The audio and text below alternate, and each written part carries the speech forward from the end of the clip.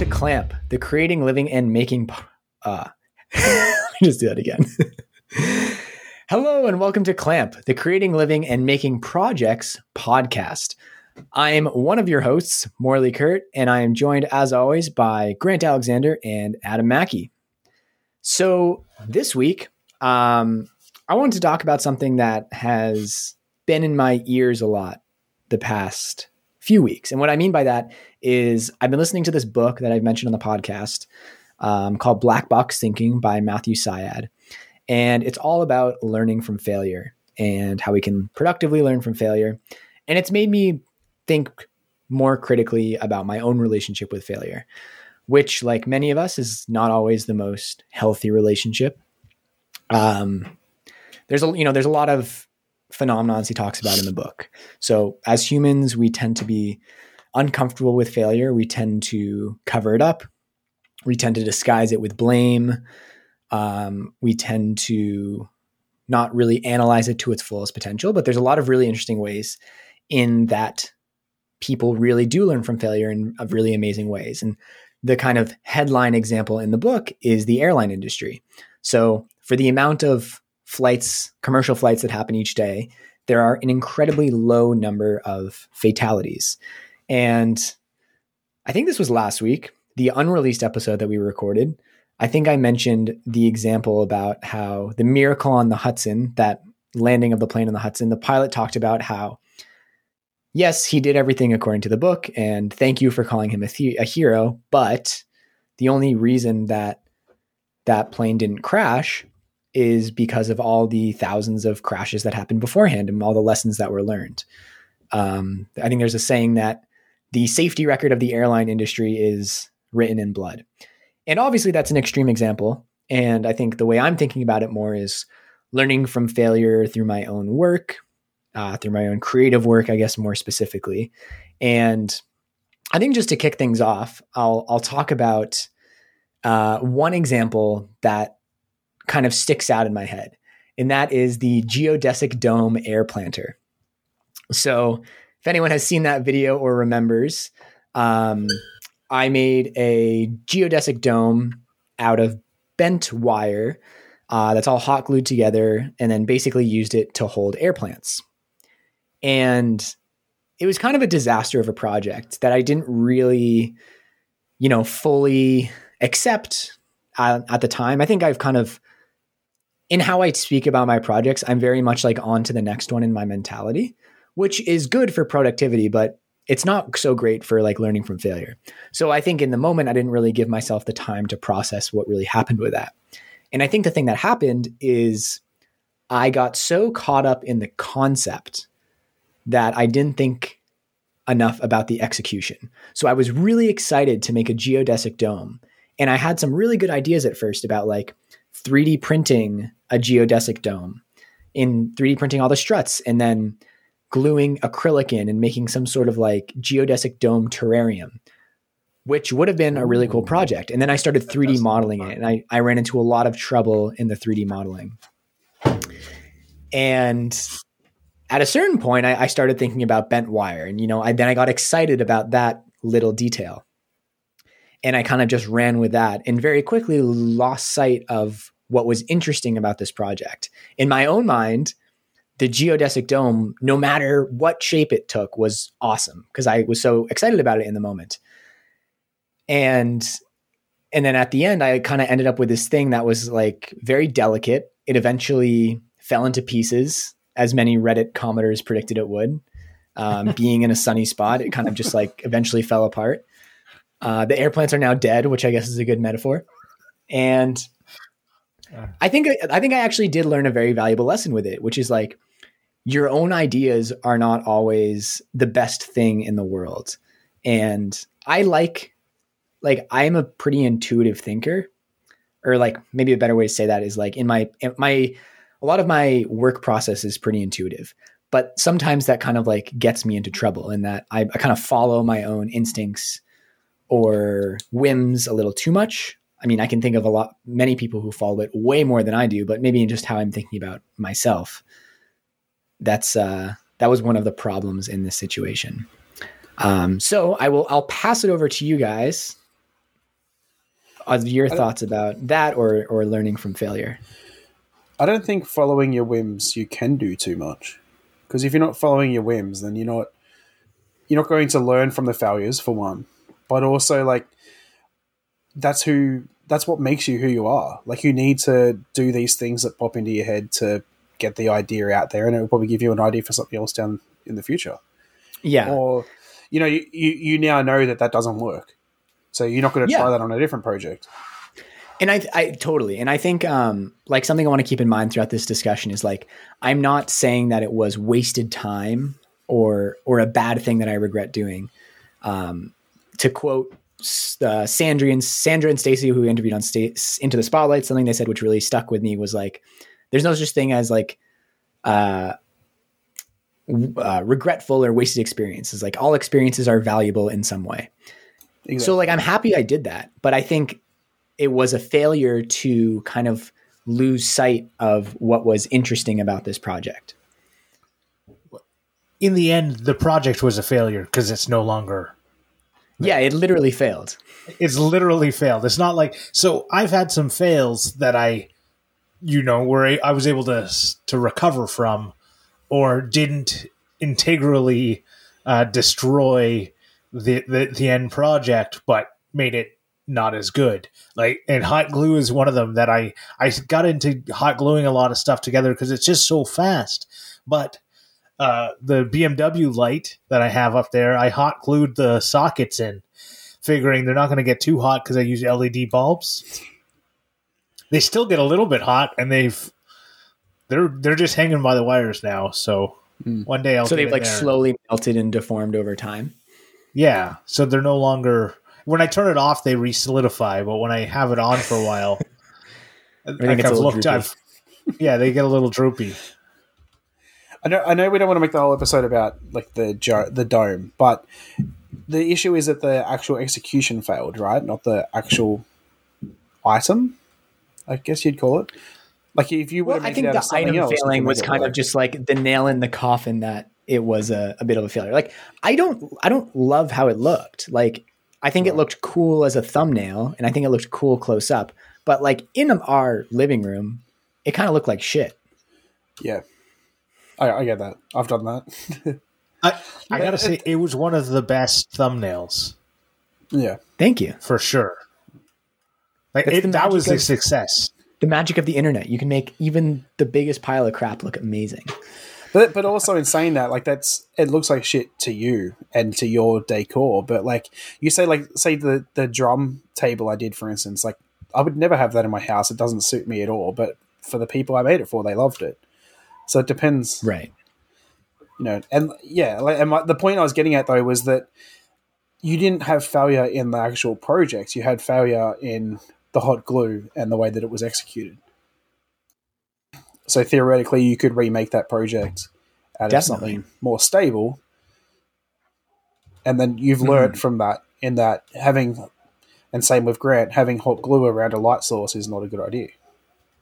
Yeah, and like there were other things too. Like I also got really excited about that like wire bending jig.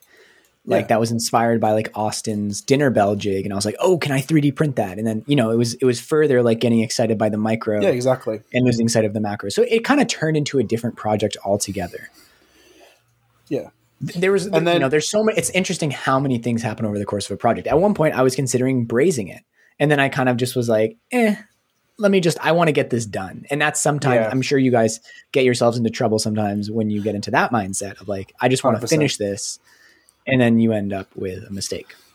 Yeah. Well, and that's what happened with my BMW light is it wasn't, I just wanted to finish it. I needed to finish it to make the contest for the Because We Make Enlighten Us challenge. I needed to finish it that week, and literally came down to that next day it needed to be out. And I went, okay, gotta hot glue is boom, it's done, right? So yeah. Fails are often so learning from that and thinking about that is it because it's something that you said too. I just want to get it done.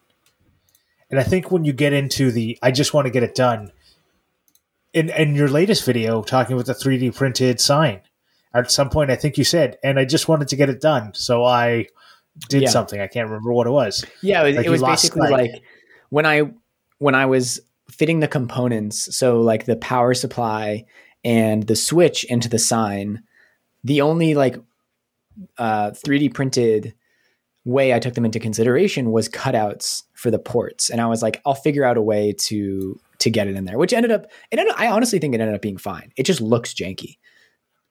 Right. And you could have done much better had you have thought it through and not Right. gotten ahead of yourself. So it's not a failure as yet that you know. Yeah. 'Cause So you also it's funny, like, you also include stuff in there too. true. We'll see how this holds up over time.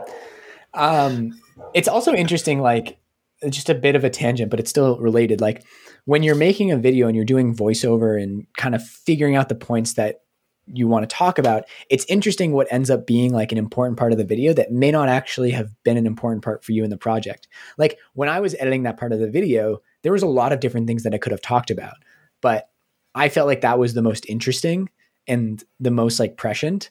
And so it ended up being like a solid minute about just rushing and how like, yeah, like that you end up with a janky result if you want to just get to the next step. But that's not like, when I had finished the project, I didn't have that thought in my head. That thought only really came to me during the edit.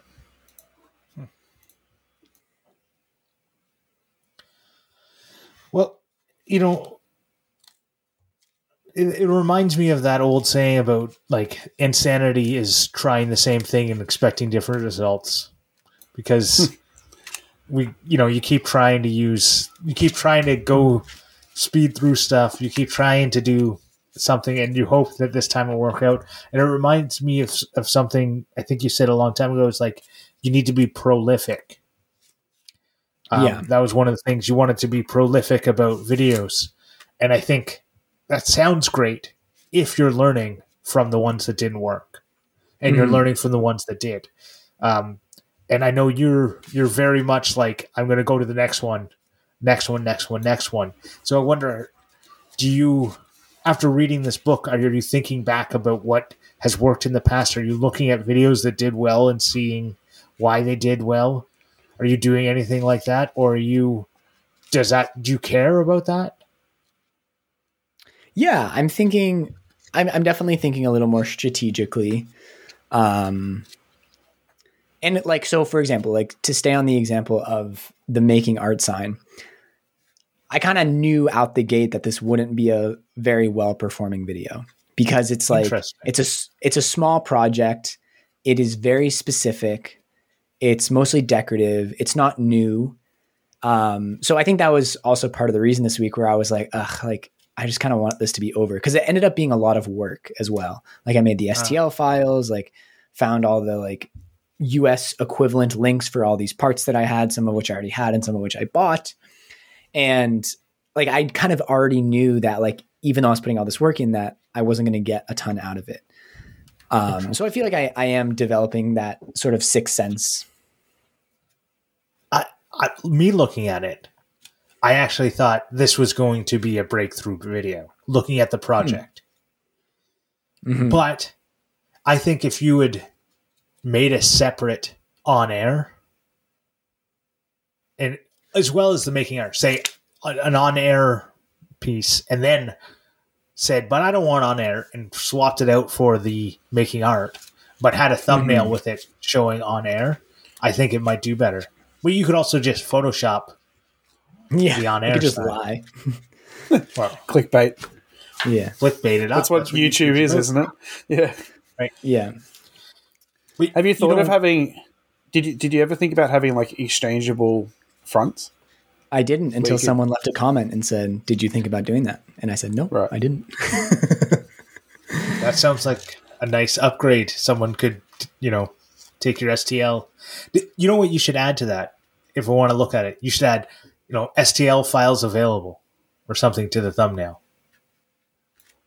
Yeah. Are you selling them, the STL file, or are you giving them away? Oh yeah. Selling. Yeah. I mean, no one's bought one yet. But they are for sale. Yeah. Right. Yeah. Anyways, I thought it was going to be a breakout video. I really like the sign. Like, I want to make one myself. I'm going to design it on my own so it has, exchangeable fronts. But Yeah, and like I don't think this project was a failure, and in fact, like I think projects like this are a great opportunity to learn unexpected things. I mean, that's how I stumbled into this whole like selling of 3D printable files. Was the honeycomb coaster was kind of like a spur of the moment idea, and I don't remember how I thought of selling them on my website, but that sort of kicked off this whole side of my business, which has done pretty well. Like all things considered, I think I'm up to like 95 sales on my website. If you keep buying them, one of you can be the 100th sale, and I might send you something special. And yeah, like that's one of the reasons why I wasn't like, no, I'm not going to do this at all. Cause I always know that when you try kind of like smaller, kind of unique, fun things, like unique, fun things come out of it. They come into your life. Okay, I got something. We're talking about failure, and I want to kind of maybe go back a little bit and kind of talk about what is failure to us. Because before we can talk about learning from it, I think we need to understand what we all think failure might be. Mm-hmm. Yeah, well, failure can be many things. Totally. And it's such a... Sorry, I was going to say, it depends on what aspects you're talking about. Did the project fail? Did the execution fail? There's so many different things. I know the point that Grant wants to make, and he thinks that if you learn from it, it's not failure, and I can understand that. But that's not my point. That's what you said before. No, I said that's one way they could take the potential title that I was talking about. Right, okay. I misunderstood there. I failed there. But in saying that, though, I kind of agree with that little statement, though, because although Morley's planter failed, he learnt modeling like the 3D printed jig to fold the metal. He learnt that glue can't be too close to, like all these different things that you can learn from it. So although the project failed, he learnt things which then makes it not a failure. Yeah. It's also interesting that I think this is a great case in point of like how stigmatized a word failure is. Like we're very reluctant to call anything we did a failure because it feels wrong. Like we live in a society, and and you can of course take the Silicon Valley perspective of this, which is like romanticizes failure, right? But for the most part, like many people are very reluctant to associate with failure. Like you don't want to fail. But I think the perspective that this book kind of takes is that there's so much to be learned from it, that we should identify more things as failures, maybe not less. And I think I'm kind of paraphrasing there, but at least that's the sense I get from the author is like try to identify those things rather than being nitpicky about it. So I think to get around using the word failure and what that does or doesn't even mean, I think what Adam said, it's bang on. What it means a lot of different things. You can fail on a lot of aspects of a project. Like you can have the best project ever and it fails as a video, right? Right. And you can have a shitty project that is garbage and does gangbusters as a video. Right. Right. And like, what do you want to learn, right? Like, do you want a video to do well? So like, if it didn't do well, then that is a failure. And why didn't it do well? I think maybe that's a good way to define it. Like, what do I want to learn from this? Or how did this not happen how I wanted it to happen? Yeah. Right. Do you guys have specific failures that stand out in your head that you feel like you've learned something from? That maybe you just realized recently, like was a failure, or that you're realizing like the true lessons of them? Well, I have a lot of okay, I'll go back into time, and I'll think about like the first time I really ever kind of failed at anything was in engineering school. I basically went from like not having in high school. I didn't study. I didn't try. I didn't do anything. And I got really good marks. And then I went to university and I failed courses. I'd never failed at anything at all in my life before. I'd never had to try, and everything had always worked out well.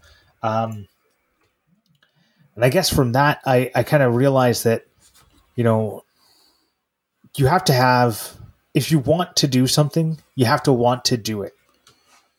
You can't just be there, right? It doesn't always work out. Like sometimes things work out. You're just there and you happen to be good at something, but sometimes they don't. And if you're not going to try at it, then you probably shouldn't continue at it. Continuing to just exist. And in that case, I was just continuing to go to classes, sleep through them because they were always in the god awful 8 o'clock in the morning classes that I hated. But I didn't want to be there. And so I would just fail. And I wasn't trying to get any better. And I think I kind of realized if you don't want to do something, don't bang your head against it. Like if you don't want to get out of bed to do it, don't try and do it because you're likely to fail it. That's a good point. Yeah.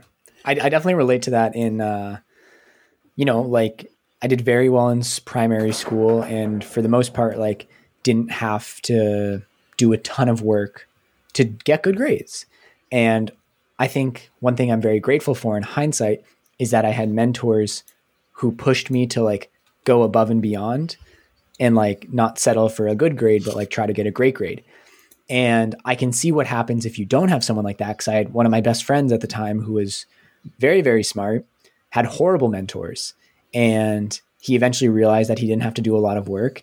And by the time the end of high school rolled around, he just had no work ethic and just started failing classes, and kind of like life went, I think his life went pretty far down the tubes as a result of it. And now I really see the value of that. Like when you have a smart kid, it is so important to like impregnate into them, like, ooh, that's a poor choice of words. It's really important to impress upon them how important it is to like develop a good work ethic.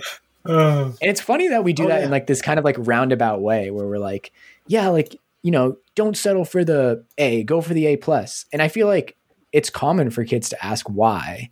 And I don't know how common it is for adults to respond with, because you will need this later in life. Or maybe adults do try to say that, but it doesn't come across to kids. 100%. So I definitely got that said to me. Yeah. But it was definitely a lesson I needed to learn by failing. And I basically kept getting the good enough grades that why get the A+? If I do, minimal work and get an A, why do any amount more to get an A+? And it didn't make any sense to me. And I don't think even me today could go back and convince high school Grant to do anything more, because then he'd have to give up something. What do you think would have convinced you? That's a good one. I'll have to think about it. Because I think if I went back in time, I would do the same thing. I would watch Star Trek. When you were like 14, like what were you craving in terms of, I don't know, like external approval or anything like that? I don't know. I think I just had like a problem with school in general, but I don't know. Let me think about it a little more while you guys keep chatting. Okay. Well, I feel like you won't learn unless you have the experience with something like that. Personally. True. I think it's true to a certain extent. And I think, life is a balance of learning lessons through doing or avoiding the really hard lessons by just trying to be better and catch it and be proactive, which like, again, is like why I appreciate that. Like people were like, no, like you have to strive for more. And luckily I didn't have to learn the lesson of like getting to university with no work ethic. Right. So, okay. When I was in like grade 2 or grade 3, I can't remember exactly when, my parents were approached to skip me ahead of grade because I was in split classes and I was in the lower split every time.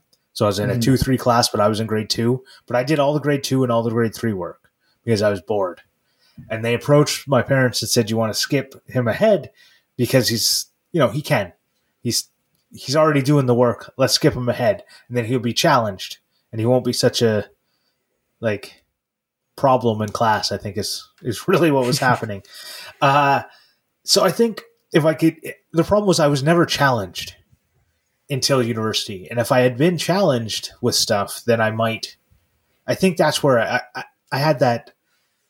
It's like I didn't need external validation. I needed internal. I needed to have found it difficult and overcome something, right? Like I wasn't ever athletic, so I could never like run or jump. Like on any of those things, I never did well. So I didn't get any kind of internal thing because I knew I couldn't even make the track team, let alone try and run faster than anyone else, right? So I couldn't like all these kinds of things. Like I knew I wouldn't. Why bother even trying? Why bother doing the 100-meter dash when you're always last, right? Right. So you didn't have the experience of like of learning to do something you didn't think you could over it, or something like that. Exactly. I never did because I was either like I could do it or I was complete shit. I was ding dong up and down. Like I didn't have any medium stuff. But okay, when that's not true because I did learn, like I used to race RC cars and I would spend hours upon hours at the track practicing, trying to get better. And when you're there by yourself at the track practicing, if you stuff it into the wall because you missed the corner, you have to get down off the like the stand where the drivers stand, walk across the track, pick your car up, put it back, and you learn very quickly to try and not do that because it's a lot of work. It's a lot of wasted time. You're failing a lot. And so I guess I had that. And then I ended up getting second in all of Canada at one point in a race, where first place got an all expense paid trip to California and second place got a little tiny trophy. No sour grapes there. But, it was, I wish I had that for school, I guess is what I'm saying. Yeah. What about you, Adam? Do you have a failure that stands out in your head as like something you've learned a lot from? Not really. Like I fail a lot. I'm not gonna deny that, but I don't know if there's really anything that stands out that I've learned from. I don't know. Have you ever made something that fell apart? I don't really make that much stuff though, so not really. I've had, actually no, yeah, okay. One thing pops in my head. So we bought a shed for out the front of our house. We have a really weird shaped like yard. It's a weird spot to find where to put stuff. So I made a deck out of like scrap wood. We really like. It was like the dodgiest thing I've ever made. Literally like 2x4, not even 2x4s. I don't know what it is, but it's like all pallet wood, and then the top is like indoor flooring. Turned it upside down and like V-groove and put it together. And it has like completely just been destroyed by the weather. And yeah, so one of the things I definitely learned from that is that it is very important to use the right timbers.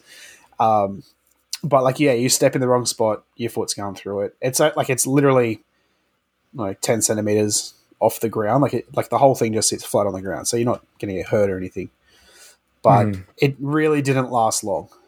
And, yeah, definitely learned a lot from that, but I don't know.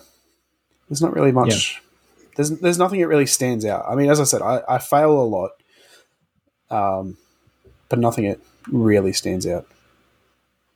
I think one of the reasons this topic is in my head, and in addition to the book, is because I'm working directly with kids a lot these days. Yeah. And when we're in the woodworking class and you see someone about to make a mistake, there's always this like mental calculus that I do in my head, which is, do I let them make the mistake or do I stop them and show them the right way to do it? And a lot of the time it's like, well, how much are they going to ruin their project? Do they care if they ruin their project? Because it's not school. They're not getting graded on it. They're there of, at least in part, of their own volition. And it's really amazing how much they learn when they do something wrong. Like you see a kid cut something a little too big, and then he's like, "Is this good?" I'm like, "Yeah, you're gonna have to sand a little bit, but that'll work." And then they spend 30 minutes sanding, and now they know. That's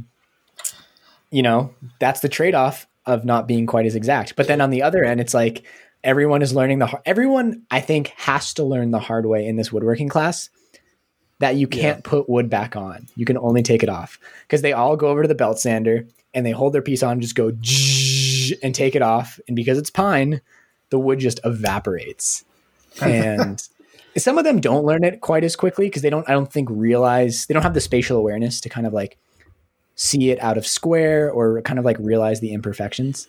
But some of them are learning, and it's fascinating. It's so interesting. And I'm becoming so much more interested in like these techniques of like, cause one of the questions in this class is like, what are the kids getting out of it? And I don't think it's not a mystery, because they're clearly getting a ton out of it. Like they leave so happy and they are learning a lot, but really thinking like critically about like, what are the skills that we can like put in point form that like kids get from this? It's so interesting. I'm sure you guys see it as well, like as fathers.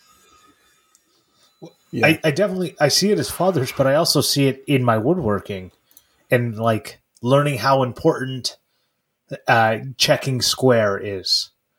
Yeah, because the first time you try and put a door on a non-square thing, and you're like, well, I'll just cut the door to the shape of this non-square thing and it'll just be fine. And then none of the hinges work and nothing works. And you're just like, what the crap?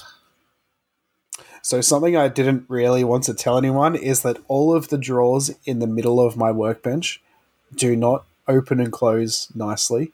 The top drawer is the biggest pain in the ass to push all the way back in because the middle supports are not square. Yeah. So the gap in between gets smaller at the back. But you have the check square guy in Australia. Do you have any of his squares? You got Mark Dahner's squares? I do actually.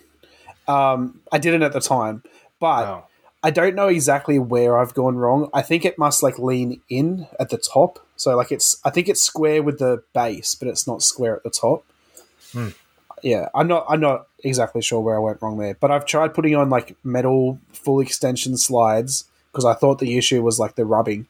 And turns out that didn't fix it either. So, yeah. I think eventually, though, I'm going to make a whole new workbench and just get rid of the table saw altogether. Yeah, what are we got? Workbench 4.0. I feel like everyone who does woodworking has learned that lesson in some way or another. Like for me, building my 3D printer enclosure, I let the glue dry before I had installed the back panel, which was like to square everything up. And I like realized it too late. I realized that like it was out of square and nothing was going to put this thing back into square. So basically the left side of the enclosure is on 2 thin Lego pieces. You know, the Lego pieces that are like 2 millimeters thick, just really? So that it stands up straight, because the whole thing is just slightly parallelogrammed. You honestly wouldn't even notice it, but I notice it, and it's there. I'm surprised the doors close as well as they do. Well, it's acrylic and it's bendy and there's tolerances and yeah.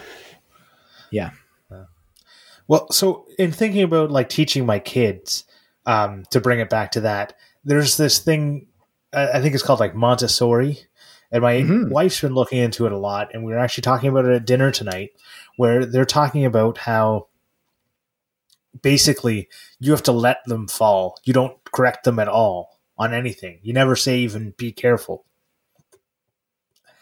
And I just think like that is the worst way to teach. That is going too far, right? Because I think that's the same calculus you were talking about doing earlier when you're talking about teaching the kids. If you see them doing something unsafe, you will stop them. If you see them doing something that'll ruin a project, you'll let them ruin their project because they can make another one. If you see them about to drill through their hand, you'll probably say, that's not the right way to do it. Yeah. Well, I think the thing with Montessori is that like they're also in a safe environment to make those mistakes. Right.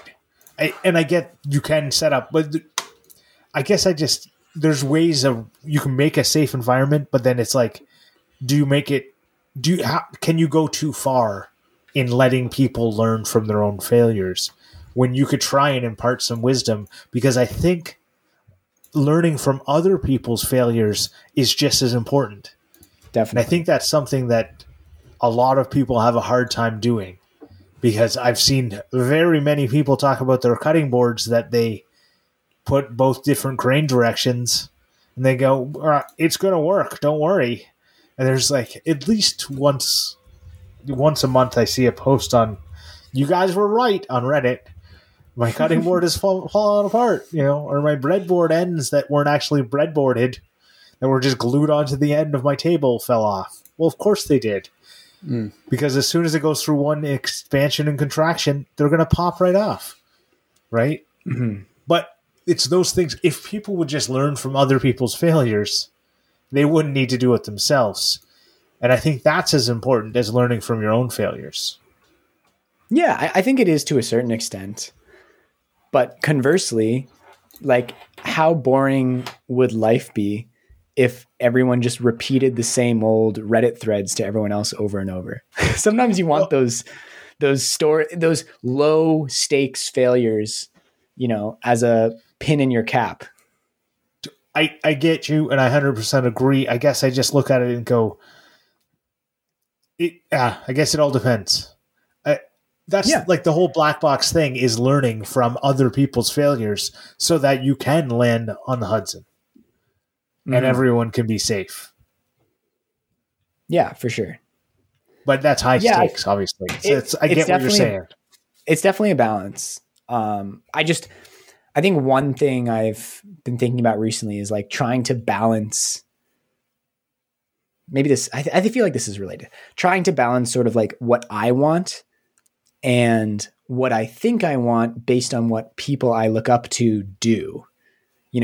Like someone I think who is a great designer and has a great style might have a really cool workshop, but that might not be the best fit for me. And I think sort of like part of the way you get to your own identity is through like making those kind of small mistakes on your own and just, living life. And life is kind of like a series of failures and mistakes and interesting stories and everything like that. But, there's plenty of failures that I'm incredibly happy. Like I don't have to make. Like one that we've talked about in the past is debt. And I've had so many people tell me like the pain that comes from crushing debt. And I am just so happy that I'm not in that situation. Like it just sounds terrible. And I have no desire to find myself in that situation. And I feel like the learning from other people's failures is working in that extent. Totally. And I guess I'm not saying that you don't do it. I'm saying we should. And I think you're kind of feeling a little, I feel like you're going a little bit on the defensive. And I think it comes back to the electrical take-up argument that we had on. Yeah, no. I'm definitely thinking about that. And I think you're right. Like it probably, so like, let's speak about that example, right? So in the Think Bigger sign, I printed it in vase mode, which means that the parameters of each letter is one 3D print layer, which in the moment was a really cool solution because it really sped up each letter. And I was like, I have 10 of these letters to print, THINKBIGGER, 11 letters. And that's going to take off so much time. So I was like, great, this is awesome. But with one 3D print parameter, it makes it so that it's translucent when light shines through it. So I needed to make those layers opaque. I had electrical tape with me. One of my proclivities is that if I have something that will get the job done, I just want to do it and avoid having to buy something or leave or interrupt my workflow to do that thing, which is definitely a flaw of mine. And it's also a strength. Yeah. A feature and a bug. Yeah. And so, like Grant was very quick to point out, and as were other people in the Makers on Zoom Discord, like electrical tape sucks. It doesn't stick to anything, which I kind of disagree with. I mean, I've used electrical tape for a lot of stuff, which I'm happy with. It's not that. It's that it doesn't stick the way you're using it, and it won't stay stuck the way you're using it. Right. It stays stuck because of the elasticity around a wire and it being stretched around. But yes, go ahead. Yeah. So, there's a chance it will fall off. I'm also, get on the defensive I will readily admit that. It's also a very low stakes project because it's in my own space. And so I was like, I'm willing to take the risk here. And, I think another kind of failure of mine is that like once I start down a path, I'm like hesitant to change courses, like in terms of a project technique or something. I actually think it's going to continue to stick because the way I stuck it on, I actually did sort of tension it. Just it was a very finicky way that probably is not a very efficient way. We'll see. In a year from now, when it all falls off, make sure you let us know. If it falls off and you don't tell us, I'm going to be so mad. Okay. But so what are you going to do to learn from this? You've said it a couple times. I get on this path and I can't get off of it. So what are you doing to learn from that? How are you going to change? Because we've talked a lot about failures. We've talked a lot about how we should learn. But we haven't really talked about how we are learning and how we are changing. Yeah, knowing you failed is one thing. And going on from there. Yeah, go ahead. For this example of the sign, right after making the sign, I had the idea, I'm bad at keeping track of how ideas come to be, and I want to get better at tracking that because I think it's a lot of times makes for really interesting stories. But the outcome was that I'm now making a similar backlit LED sign for Sarah Giffen from Viv Jewelry, and it's a collaboration that we're working on together. And I think just by virtue of it being for someone else, I become a lot less personally invested in my own methods. And I'm like, yes, the vase mode thing was interesting at the time, but definitely not the best way to do that. So for her sign, I printed it with like 3 print perimeters, so I don't have to put any electrical tape on. Ended up taking the same amount of time. And I think when I get into that mindset of like, this is for someone else, I can't do the same janky work that I would do for myself. I'm able to like sort of put my own ego aside, as it were.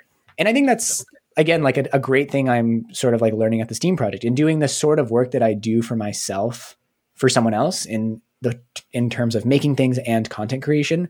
It's allowing me to become more removed from my own work. It's a matter of just taking that into my own work, which is just a slow process. Okay. And that's what I was wondering.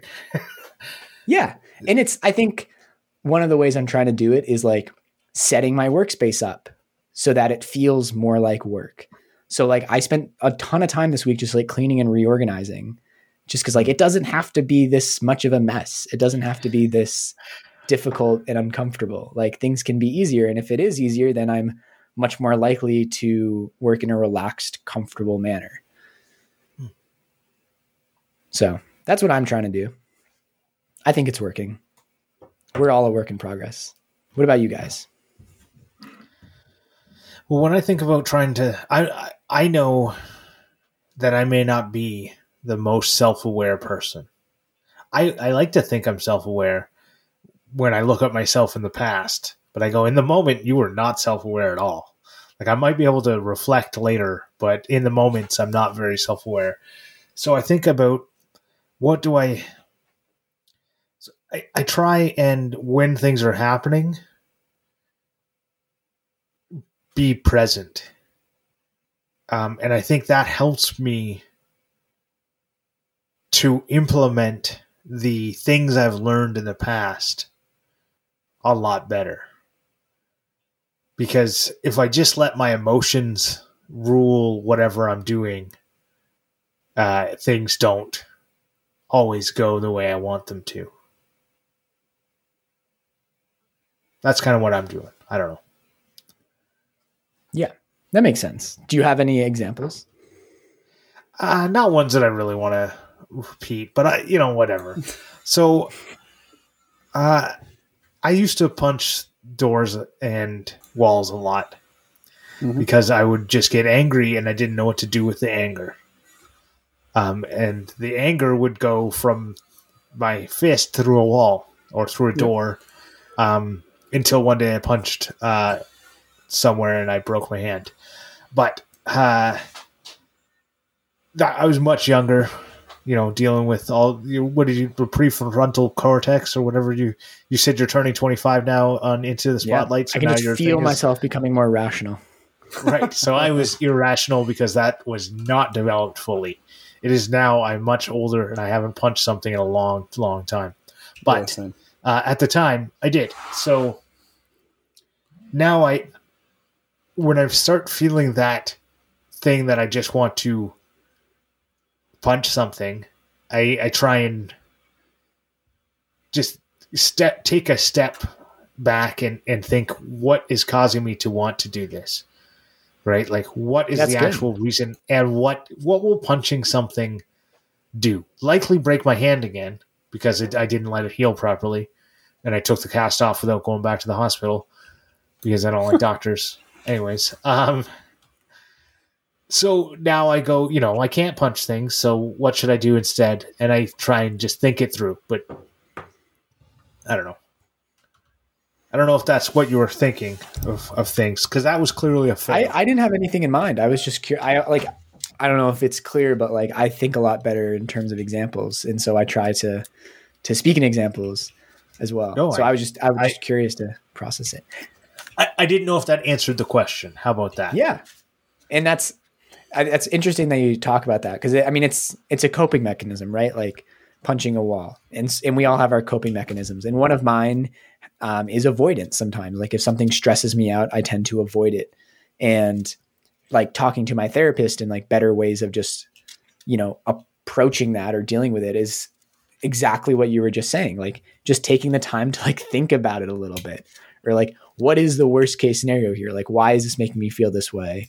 Or let me just write it down, rather than just being like, nah, I don't need to feel that way. I'm going to push that out of my brain, which is similar to punching a wall and how ineffective it is. But you know what? A lot of people get through life doing the avoidance thing, and they die of heart disease. No, and then nobody says to them, well, you got such a... Like, it seems like avoidance seems like a much more socially acceptable way of dealing with it. Wait. That just reminded me, this is not going to translate well, but it's so funny. It's reminded me of that like TikTok or whatever meme that's like how's it going? And the second person says, I'm not too great. I'm a little depressed and feeling like the world is collapsing. And the first person says, you're supposed to just say I'm fine and shut the fuck up.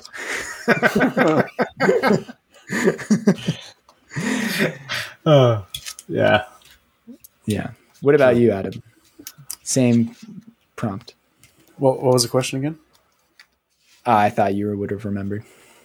No, we got distracted talking about other things. No, and just you don't remember.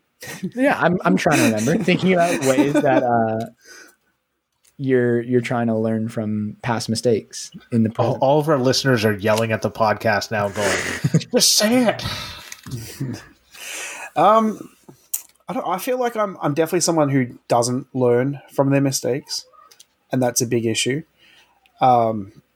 Again, same as Grant, things I don't really want to talk about. But I also have gone through the whole punching of things. We have a door downstairs, the door going into my garage. I turned it around to hide the hole, because the real estate, when they come do an inspection, if they see it, we'll get in trouble.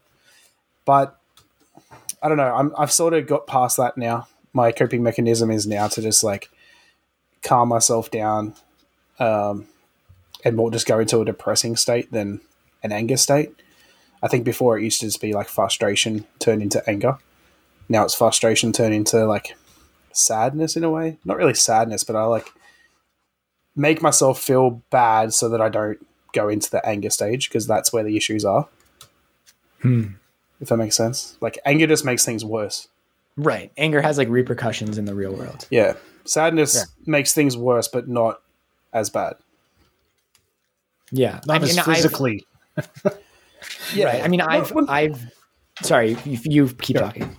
I was gonna say, like, not just physically, but I mean, like, say my wife, for instance, like if I'm if I'm like sad from like after having a fight, it's sort of like get over yourself in a way. Like, not, I don't want to put it down that much, but then like with anger, it's like, how dare you act like that? So like, there's still repercussions, but it's not such a big thing. Right. Yeah, it's I have felt similarly in the past where it's like if I just, and it's more in terms of like I did something that I might be ashamed of or don't want someone to know, and I think like if I just never say anything or just bury this, then it will just not become a problem. And I mean, I don't want to like diminish what you're saying because it like sounds like you're on your own journey, but like it's amazing how much that like doesn't work for me. Yeah, it comes back up. Yeah, because there's like it's anyways. I think serenity now, insanity later. That's a great. There you go. All right, I think with that's that, the name of the episode. Serenity now, that's great. That would leave people wondering. It's a Seinfeld episode. Ooh. Source All of right, sorry.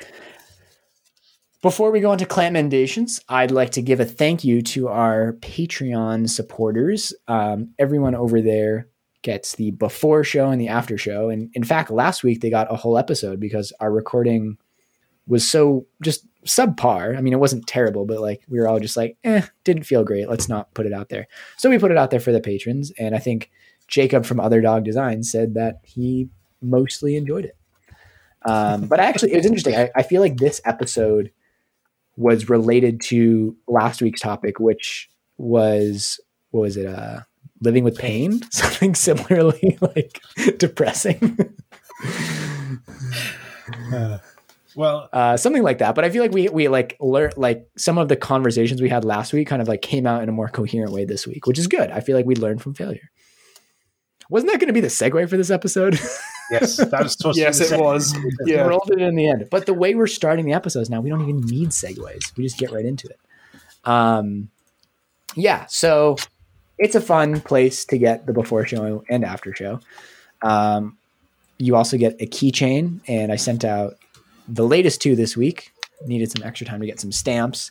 And I want to give a special thanks to our top level supporters, Brent Jarvis from Clean Cut Woodworking and Vincent Ferrari from Because We Make. Clamendations. Okay, so since last week's episode didn't actually get released, I thought, I couldn't not tell the listeners that I didn't have a Clamendation. So I had to save it for one more week and say that this week I don't have a Clamendation.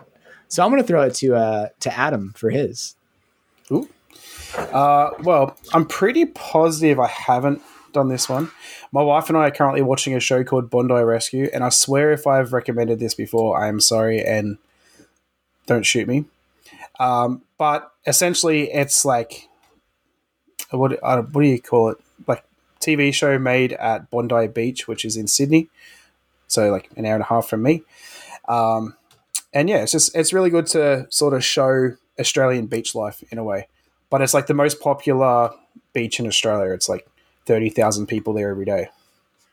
So on a quiet day, I should say. So yeah, nice.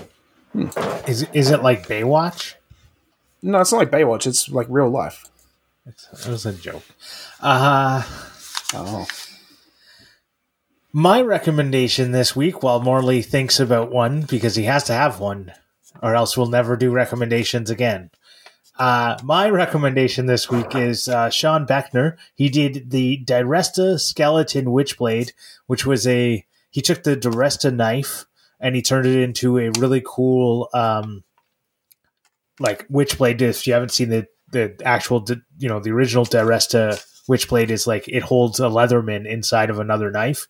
And I actually think it was really cool. And then he made a whole sheath on it. It's a great video. It's got real good Diresta vibes to it. And he's only got like 69 subscribers, and he definitely deserves some more. So go give it a watch and a subscribe.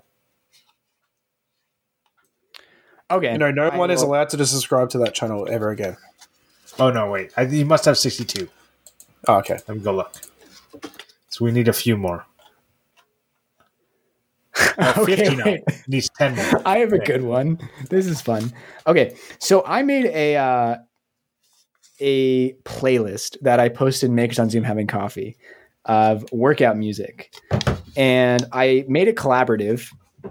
with saying like, let's all get ripped together and add your favorite workout music to this. And I've been adding songs like every day, and it's turned into a banger of a playlist. So for my commendation this week, I'm just going to post the link to this playlist. And if you need some good workout music, you should follow it. And if you have good workout music, it's open that you can add whatever songs you want to it. I mean, if you start trolling it and adding bad songs, I'll just delete them. But I was going to say, this can't go well. Let's make this the dopest workout playlist. It's called Makers on the Move, and that's my commendation for this I week. swear to God, if I'm working out and Barbie Girl comes on. I must have missed that in the Makers on Zoom having coffee. I'm going to check that out for sure. Awesome. I'll send the link to it right now. My entire workout is just Nefx. That's Yeah, all I so listen there's to when I work out. there's 2 metal songs in there right now, and I would be definitely open to there being more because I like metal. I'm just not the most like knowledgeable metal connoisseur. Metal's hard to work out too, though. Like I'm a hip hop metal. I'm a hip hop workouter. But in saying that, like the gym I go to, F45, is like they've got their own stereo going the whole time, like most gyms. But it'd be weird to wear headphones there because like it's a class. So Oh yeah. yeah. But if I go for a walk or something, I'm listening to Nefx. That's what gets me in the mood. Who I think I've recommended before. Wait, Adam, do you have to go in 3 minutes or 18 minutes? 18 minutes. Okay, cool. We have time for the after show. All right, let's round this up. Do you have an Australian word of the week? I do. My Australian word of the week is dag. D-A-G. Like a dog, a canine. Well, like a dog, but it's dag. D-A-G. Yeah, but that's my guess. Is it like the no. dog, the animal? No. A dog, a bag made My out of guess is like it's like when you flag something as not being good. Sort of. What? Sort of. It's so you would call a person a dag. Oh. It's a descriptor for a person. Yes. And is it always a male or female, or is it Doesn't matter. unisex? Doesn't matter. Is it like a stick in the mud?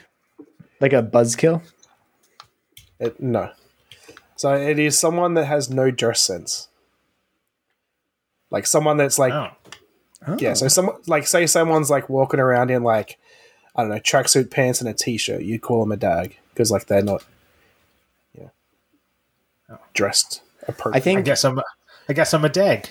I guess I would like the word I would use would be like slob. Yeah, like slob. Yeah. I think there's a Yiddish word for that too, but I can't think of it off the top of my head. All right. Well, if you want to watch the show, you can do that on our YouTube channel. There'll be a link to that in the show notes, and as well as links to the Twitter and the Instagram and all those places. Thank you for listening, and we'll see you next week. Goodbye. Bye. Bye.